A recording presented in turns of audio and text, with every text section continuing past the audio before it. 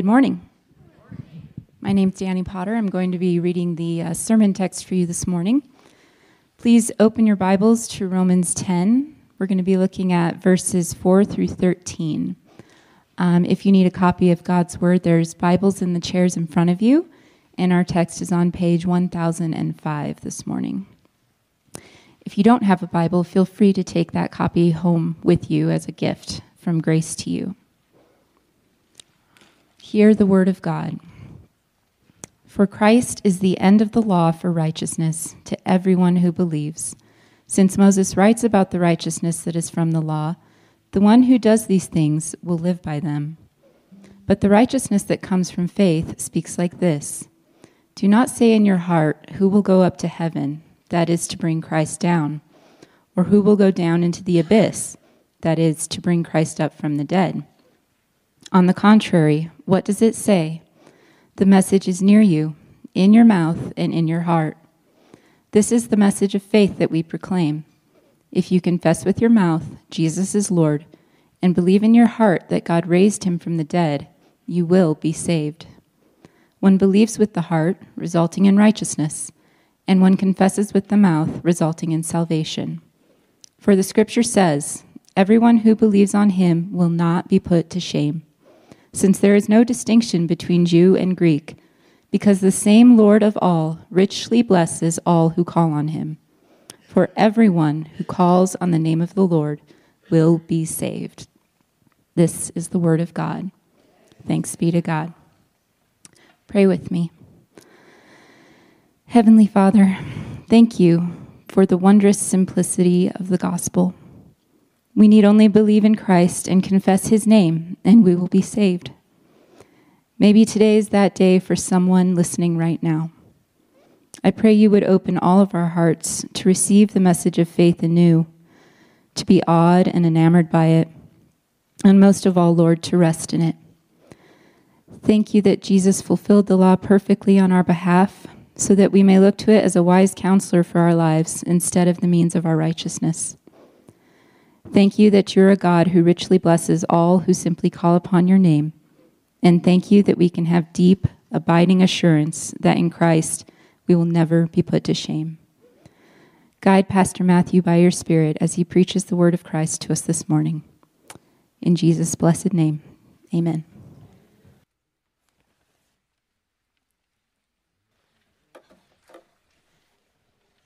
We'll turn again in your Bibles to Romans chapter 10.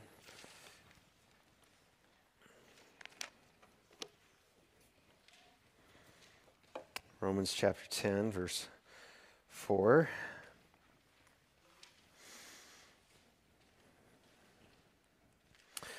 Christopher Ash writes this: Christianity is not about people seeking God and finding him. It is about some people seeking God and not finding him, while others do not seek him, but are found by him. If it was about people seeking God and finding him, the new creation would be a pigsty. A prig is a self-righteously moralistic person who behaves as if superior to others. So if it was about people seeking God and finding him, the new creation would be a pigsty of stuck-up people boasting about how sensible they were to seek him and how clever to have searched so effectively.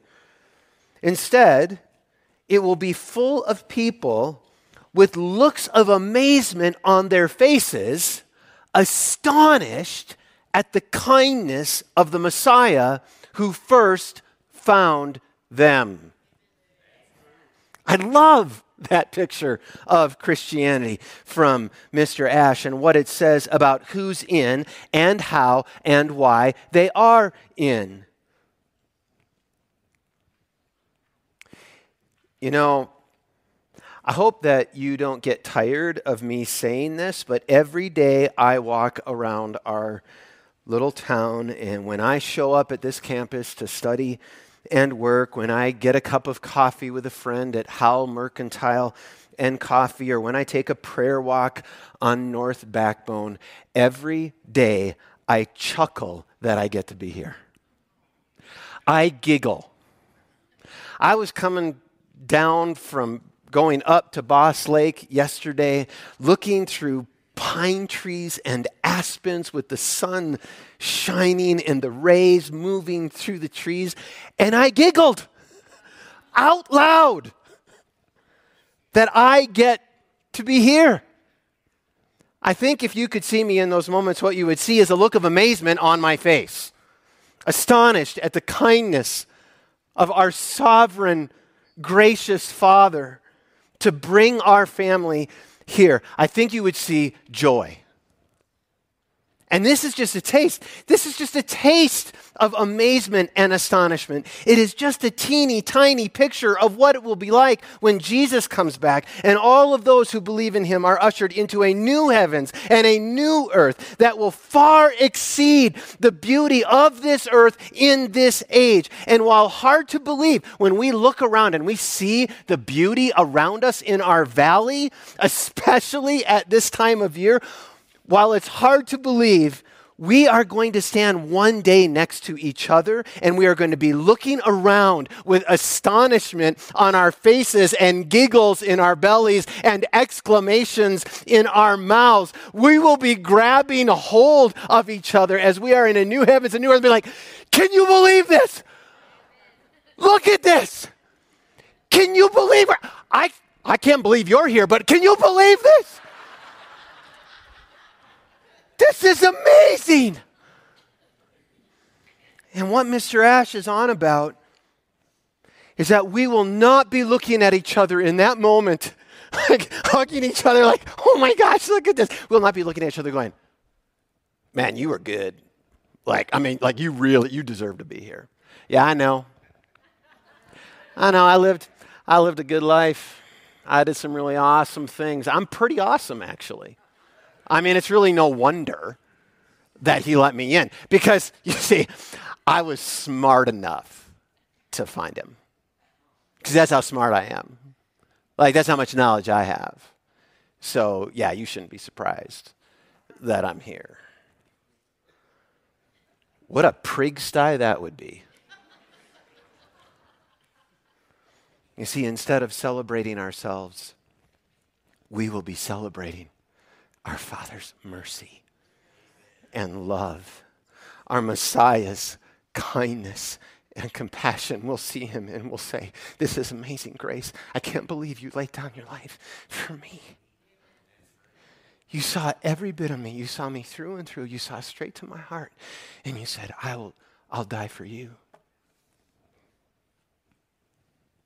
We'll be amazed at the Spirit's power and enabling presence to have carried us all the way along, right in to eternity. And we'll be walking around eternity with constant silly grins on our faces and amazement. And we will be absolutely gobsmacked for millions and millions of years because of what the Father and the Son and the Spirit did. A question. If the way that we get to that eternal life in that place is not by a life of accomplishment, how do we get there? Because whether you know it or not today, here in this place or on that live stream, you want to get there. I think that's what this life, filled with its suffering and poor decisions and painful regrets and war-torn countries, with its addictions and abuses, poverty and famine, hunger and homelessness, stress and anxiety. I mean, there is a great deal of brokenness in this world, is there not? And there are a great many people struggling with knowing how to live. How to get a little blessing. I just want a little blessing in this life that at times seems so overwhelmed with curse. I mean, isn't this why we have the use of antidepressants skyrocketing in the Western, seemingly prosperous nations of our world? Isn't it because people are in the grip of despair? People are seeking. They're seeking answers to their pain. They're seeking deliverance and salvation and rescue. They want to know how things can be turned around and set right, how we can live with each other with grace and peace and patience. They want someone, anyone, to show them how to live. And they are so often looking in the wrong places and trusting in the wrong people and believing the wrong message to find their way to really living. This isn't a new problem for humanity. It's an ancient problem going back to the very beginning. And it was a problem in the first century among the people Paul was living with and the people that he was trying to serve in Rome. It was a problem that both Jews and non-Jews were trying to address, each in their own way, but each in unbelief. For unbelieving non-Jews or Gentiles, their issue was, and it still is, that they were trying to live by their own law, serving gods of their own creation. For unbelieving Jews, their issue was very similar. They were trying to live by the Mosaic law. I mean, at least they had their eyes on the true God, right? But they were trying to do it in their own power. And Paul's solution is the same for both of them. The good news of life in this age and the age to come has always been the work of God. It has always been a work of the heart, leading to a confession in the mouth, resulting in rescue. And Paul boldly, I love him for it, Paul boldly proclaims this good news to every Jew and every non-Jew, struggling and languishing in believing all the wrong people and all the wrong messages. He proclaims the Messiah is the end of the law, resulting in righteousness for all who believe on him. Romans 10:4. Now, we know that as Paul says this, at this particular moment, even as this news is for all people, it's for everyone, he's got the Jews a bit front and center in his mind, in his thinking and his arguments. For his heart's desire and prayer to God concerning them is for their rescue. Right? That's verse 1 of chapter 10. And it's his heart, even while he's an apostle to the Gentiles, which we saw all the way in chapter 1, verse 5. And here's the thing about good evangelists. People who are skilled at good newsing unbelievers. That's what evangelists are. We good news people. Here's the thing about people that are skilled at that. They're pretty aware of where the people they are trying to reach are at. They're aware of what their struggles are, what they might be believing, and how they might be confused. They're aware of that so that they can reach them where they are, so that they can address where they are wrongly trusting, so that they can then be rescued from false belief into truly living, both in the present and in the age to come, which is exactly what Paul then does. You see, he knows that unbelieving Jews know the law of Moses. He knows how important Moses is to them, how much they read the Mosaic law found in the scriptures of Genesis, Exodus, Leviticus, Numbers, and Deuteronomy. And so when he's trying to show them how to have true life now and how to have true life forever, in the age to come, when he wants to point them to God and how it has always been a work of his grace and mercy to change hearts so that they confess belief, that's exactly where he goes, to the writings of Moses. You can read this about him too in Acts. I've been reading in Acts last week, and over again it says, and he showed them Jesus in the scriptures. Well, what scriptures did he have? These scriptures, not these scriptures. So he brought them right to the writings of Moses. And as long as Paul is going there, I think he figured, well, I might as well go to the climax and culmination of all of Moses' teaching there at the end of Deuteronomy. Right? What we have in Deuteronomy is essentially 5 sermons from Moses that he's preaching to God's people on the cusp of entering into the land of promise. A series of sermons that crescendos all the way up to 28, 29, and then the magnificent chapter 30. And it's chapter 30 that Paul mainly quotes here in Romans 10, to which we should ask, why? Well, to answer that question, I went back to Deuteronomy on Thursday morning, and I slowly read chapter 9, because he quotes a bit of chapter 9 there in chapter 10, verse 6. And then I read chapter 28, chapter 29, and chapter 30, and they really are amazing. It was so good to refresh my... Moses was a good preacher. And then I happened to read N.T. Wright because I go to Professor Wright because he's such a good historian, and he helps me get into the first century so that I can understand just what an unbelieving in the Messiah, Jesus Jew, would have been thinking and trusting in.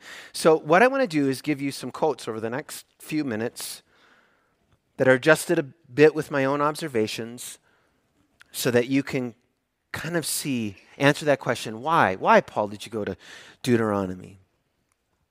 Many Jews of Paul's day had studied Deuteronomy very carefully, especially chapter 30, because it is full of promise and life. You see, they were hoping to find out what God was going to do for them after they had suffered for years at the hands of pagan nations. So if you read chapter 30 in Deuteronomy and those leading up to it, what you hear is a story of what is going to happen to Israel in the days to come. So it's not surprising that Jews in Paul's day would be reading about that. What's going to happen? We're suffering under Roman oppression. What happens after that? If Israel keeps God's commands, his law, if they obey, well, God promises blessings. But if they break his law, he promises curse and punishment. And what's striking is that in the sermon, Moses says, you're going to disobey, right? He's speaking to them on the cusp of the land of promise. And he says, here's all the things that you're going to do. And if you do these things, you'll get blessing. And if you do these things, you'll be cursed. And I know what you're going to do. You're going to do these things. I don't want you to, but you are. And the most shocking and devastating curse of all is that they are not going to live in the land of promise very long. A land flowing with milk and honey, a land of fruitfulness and abundance and peace and joy, where everything was supposed to be heading, and then to extend that over all of the earth. Instead, they're going to be sent off into exile. That's what chapters 28 and 29 are about. And then in chapter 30, Moses turns his attention in the sermon to what will happen after that exile, and he gives them a fresh word of hope. He says that when they come to their senses, I love that, chapter 30, verse 1, when you finally wake up, if you turn back to God, even in the pain and grief and turmoil and confusion and suffering and stress and anxiety and brokenness and despair of exile, separation from God, if you turn, he'll rescue you. He'll rescue you. And then he says, here's how that's going to happen. Even then, in the old covenant, in the time of Moses, life in their presence and life forever would not come by their power to walk out of exile. No. No. God promised to change their hearts so that they could at last keep his law as they had always intended to do. Deuteronomy chapter 30, verse 6. Paul is clear about what Moses wrote regarding the righteousness in this life from the law. The human being who does them, look at 10:5, the human being who does them will live by them. He's quoting there Leviticus 18:5. And Moses further writes in Deuteronomy 30:11-15, which Paul quotes, this law that I give to you today is certainly not too difficult or beyond your reach. See, today I've set before you life and prosperity. And that's exactly what the early Jews believed. Even pre-Christian Paul believed this. Read Philippians chapter 3, verses 4-6. That the law actually was quite doable. That in keeping the law was both a way of life and a way to life. So the promise in Leviticus, quoted here by Paul, was thought to set out the conditions for receiving life now under the covenant and receiving life eternal in the future. Says Michael Bird, for Paul and many Jews, Leviticus 18:5, with support from Deuteronomy, was a summary of the entire law. It was essentially the John 3:16 of Second Temple Judaism. Do the law, you will live. But how would that kind of life and prosperity happen? Because it was clear that it was not happening for Jews in Paul's day.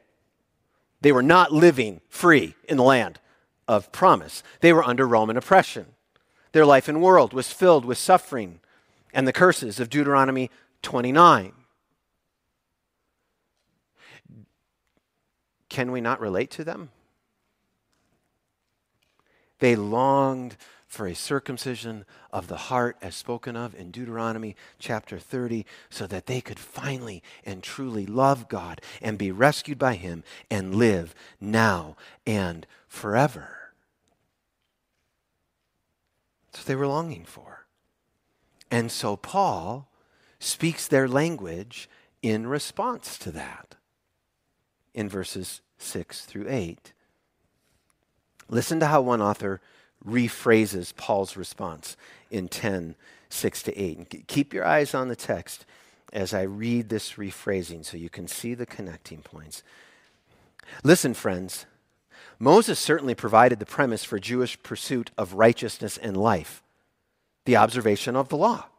The person who successfully does these things will live by them. That sounds kosher, I know, but it is not the whole story. Because while possible, you're not doing it because you're not fully trusting God. You see, the righteousness from faith says, so what Paul's doing there, right, is he's treating now the righteousness from faith as kind of a character in the story, just like Moses is a character in the story. So here's what the righteousness from faith, he enters into the picture along here with the law and says, from his vantage point in the present, in the age of Jesus Messiah, Jewish exile was caused by Jews not keeping the law fully. And the only way their exile can end is not by them striving in their own strength, but in a different way, through the Messiah. And please understand this. If you reject this truth, says the righteousness from faith, if you reject the Messiah, a couple of things are probably going to result if you reject him. Number one, it could be that you're going to try and do it in your own power. You're going to try and establish your own righteousness. But do you remember what Moses said about that?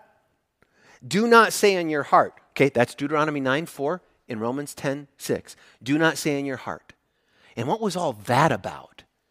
If you remember, if you go and read Deuteronomy 9 this afternoon, you're going to see it was about them thinking they were all that.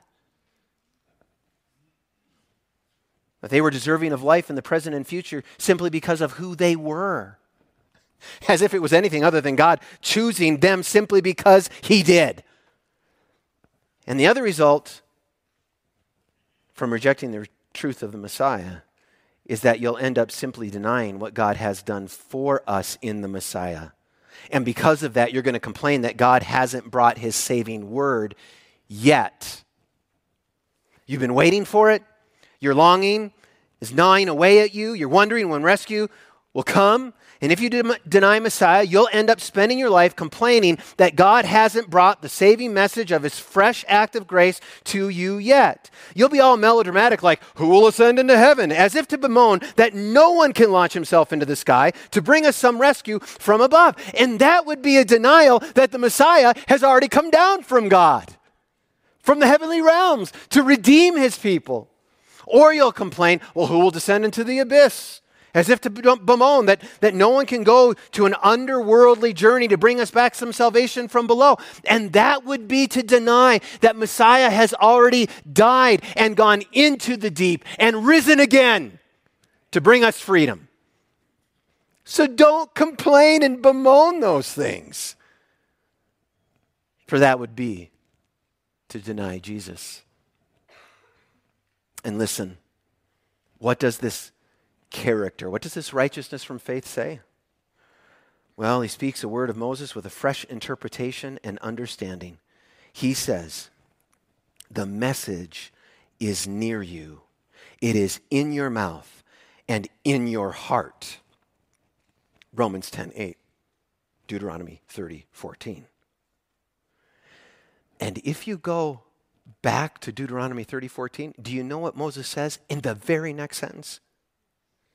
The message is near you and in your mouth and in your heart so that you may follow it.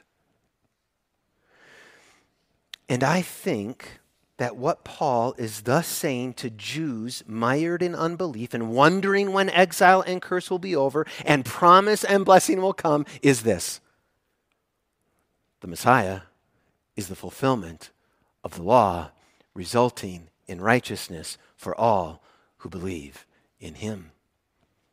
The Messiah is the only one to do what they could not. And thus the Messiah is the one and only pathway to covenant renewal. Oh, my Jewish friend, I can hear Paul saying, do you see? Are you astonished? Are you amazed? It is the Messiah. He's come and he's everything that we need. He's walking around giggling, chuckling, because he's got the answer for unbelieving Jews. And then he makes the message, verse 8, the message. What is this message that should be in my mouth and in my heart? Well, he makes it abundantly obvious to the most casual observer. The message that was there in the preaching of Moses is the same and fulfilled message that is in the proclamation of Paul. Verse 8, this is the message of faith that we proclaim. If you confess with your mouth that Jesus is Master and believe in your heart that God raised him from the dead, you will be saved. For one believes with the heart, resulting in righteousness, and confesses with the mouth, resulting in salvation. We cannot find a simpler statement and explanation of what it means to be a Christian and how to become a Christian. Becoming and being a disciple of Jesus and a child of God involves two organs, your mouth and your heart. And we're familiar with both, aren't we? We use phrases like, I love you with all my heart. Or, I believe in that with all my heart. And when we say that, what are we saying? We're saying we're all in, right? That our emotions, our thinking, our souls, every single part of us is fully committed. And Paul says that this is exactly what is necessary for unbelieving Jews and non-Jews. If you're looking for life, if you're looking how to make sense of this life and find fullness and joy in this life, if you want to be free from fear of what may happen when you die, and if you want to know that you will have life forever in a new heavens and a new earth, then believe in your heart that God raised Jesus from the dead. And you will be made right, verse 10, and you will be saved, verse 9. But that's not all. Because if that's all you do is believe in your heart, you're incomplete. It hasn't happened yet. You must confess with your mouth. You must engage this organ. Our convictions, Paul is saying, cannot remain internal and hidden. We cannot leave people guessing at what they are, even if we think that they should get that by how we act, operate, or behave. That our actions speak louder than words, and that's enough. Sorry, that isn't enough, and it won't work. We need to use our mouths. We need to profess and confess what we believe and who we are trusting in. We must make, listen to me, we must make our allegiances clear.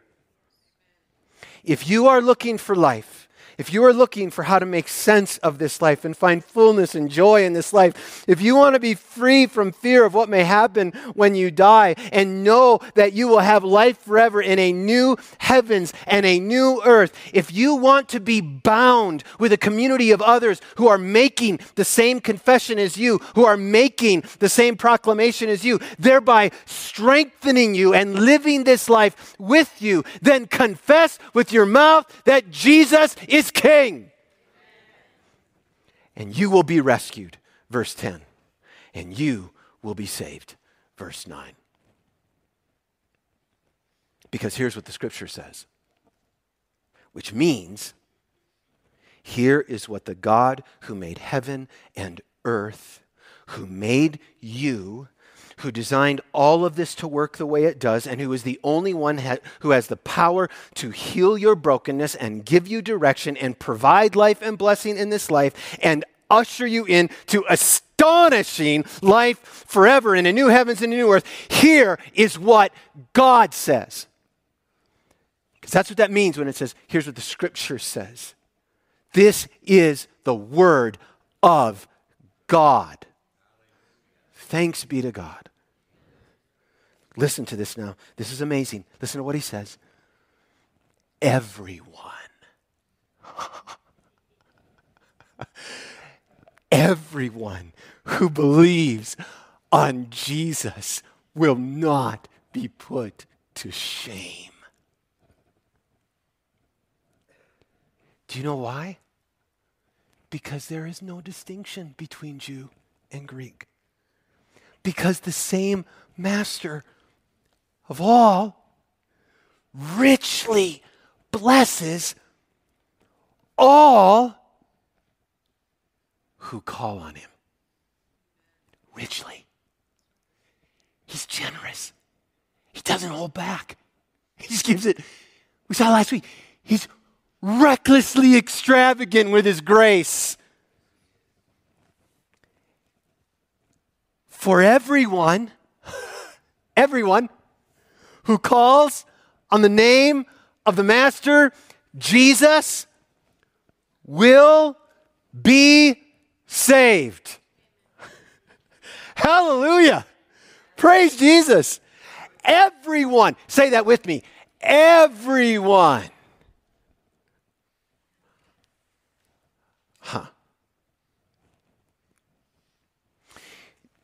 Do you know what I hear? You know what I hear when I hear Romans 10, 3-14? I hear and see the good news plus safety plus time. Be in a place where anyone can grow one step closer to Jesus. You see, friends, Romans 10, 3-14 is glorious good news. It is the message of rescue and life for bad people. Who's a bad people? Come on now, get them up. Get them up. Get them up. Y'all bad. But you have glorious good news. You have a message of rescue and life for you through the finished work of the Messiah and the endless power of the Holy Spirit. Ooh. See the hair, how it's raised? That's good news. What I love about Romans 10, 4-13 is that it is yet another of the multiple exposures that we need of this good news. The constant immersion we need in this good news to dive in and splash around and enjoy its simple and yet profound and life-altering truths to experience. Just like, have you ever been to one of those water parks? You know, those water parks, and they got that dealie where they got something under the water that's doing some kind of thing that creates like big waves, right? Have you ever been to, or have you ever been to the ocean and you're standing on the beach and those waves are just like crashing in, like roaring in, and you go out and you can feel the power of the wave as it hits you?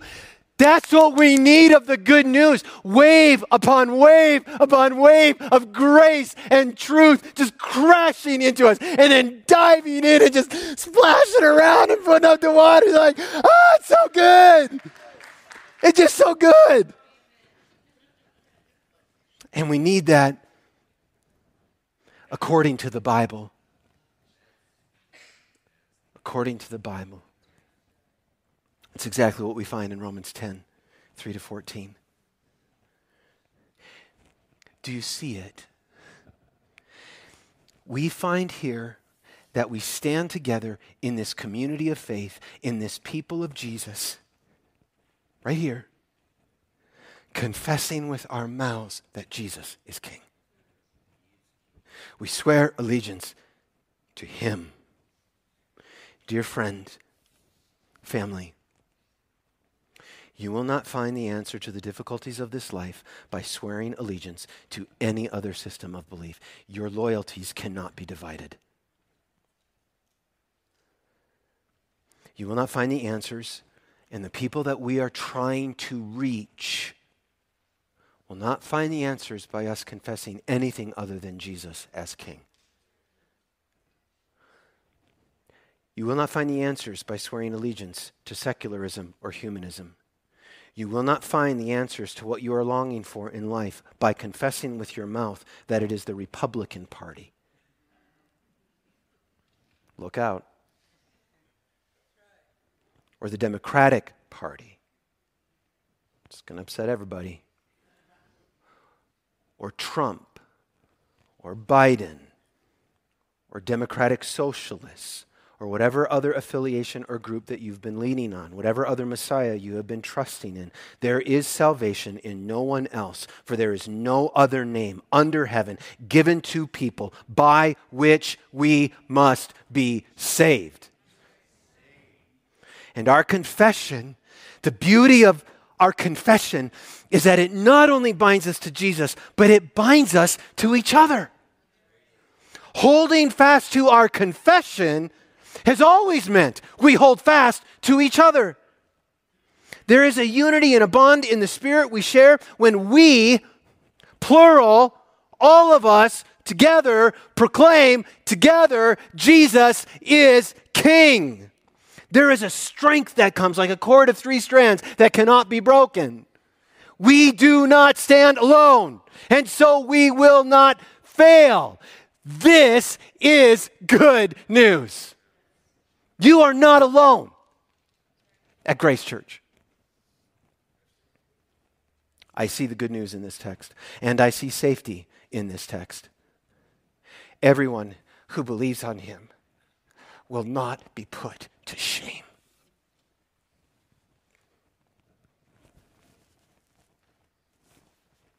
A non-accusing environment.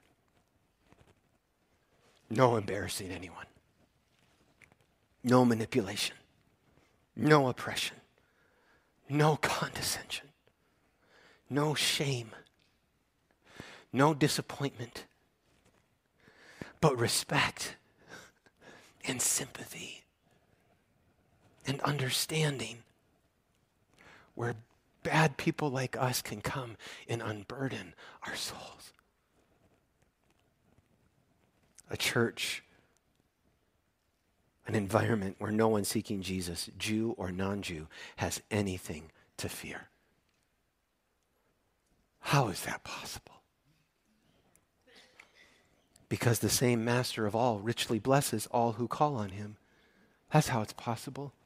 Because everyone who calls on the name of the Master Jesus and confesses him will be saved. That's how it's possible. For everyone. Family, for absolutely everyone. Listen to me now. Listen closely. To all who are weary and need rest. To all who mourn and long for comfort. To all who feel worthless and wonder if God even cares. To all who are weak and desire strength. To all who sin and need a Savior. Grace Church is a safe place. Because we have nothing to offer you but Jesus.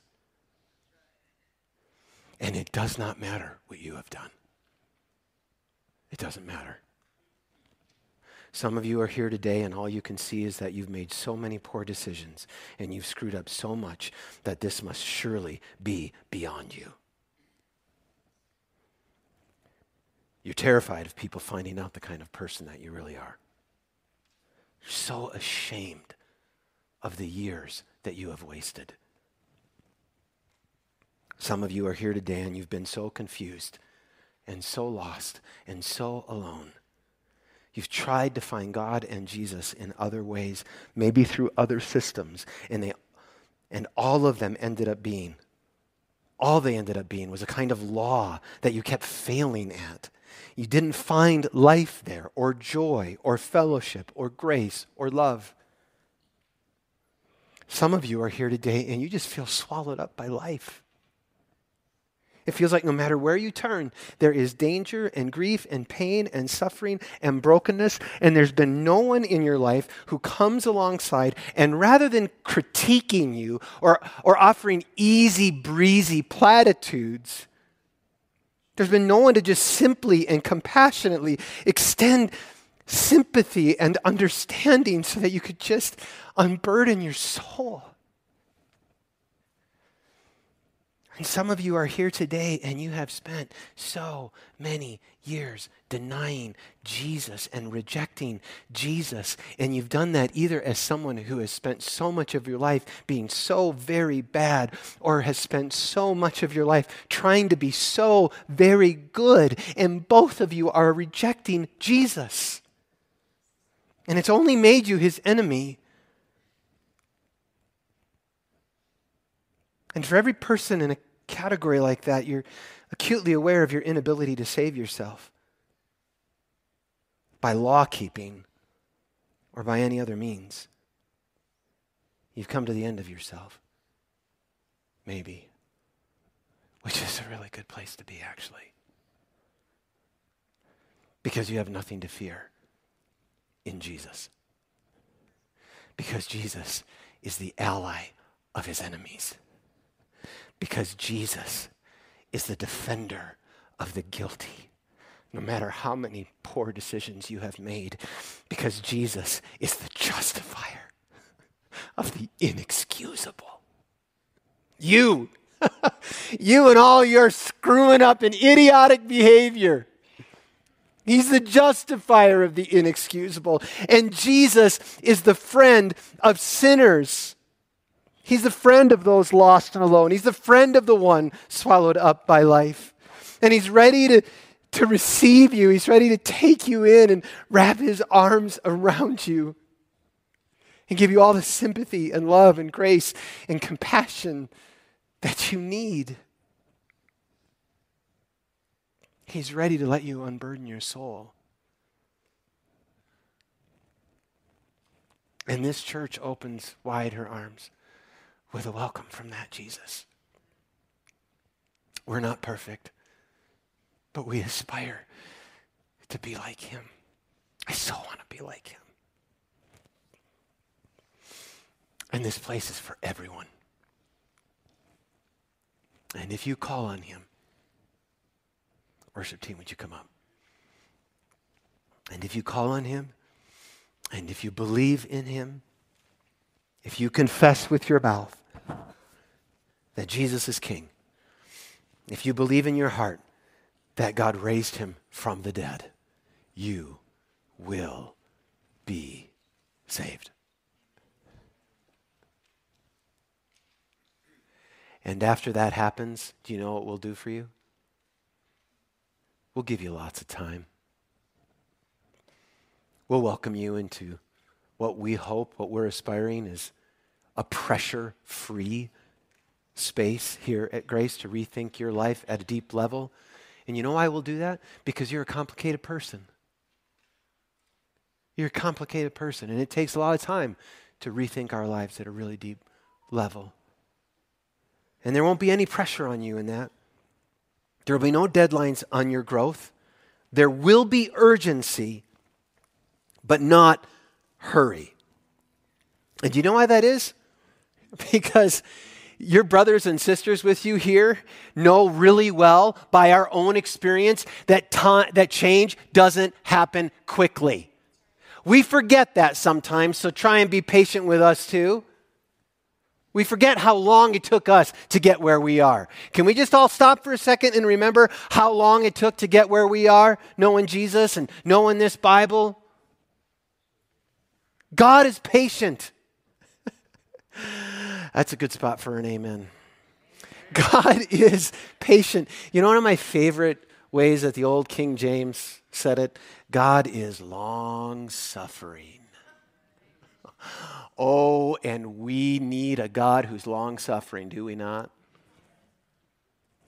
The good news and safety and time. It just might be a place where someone could grow.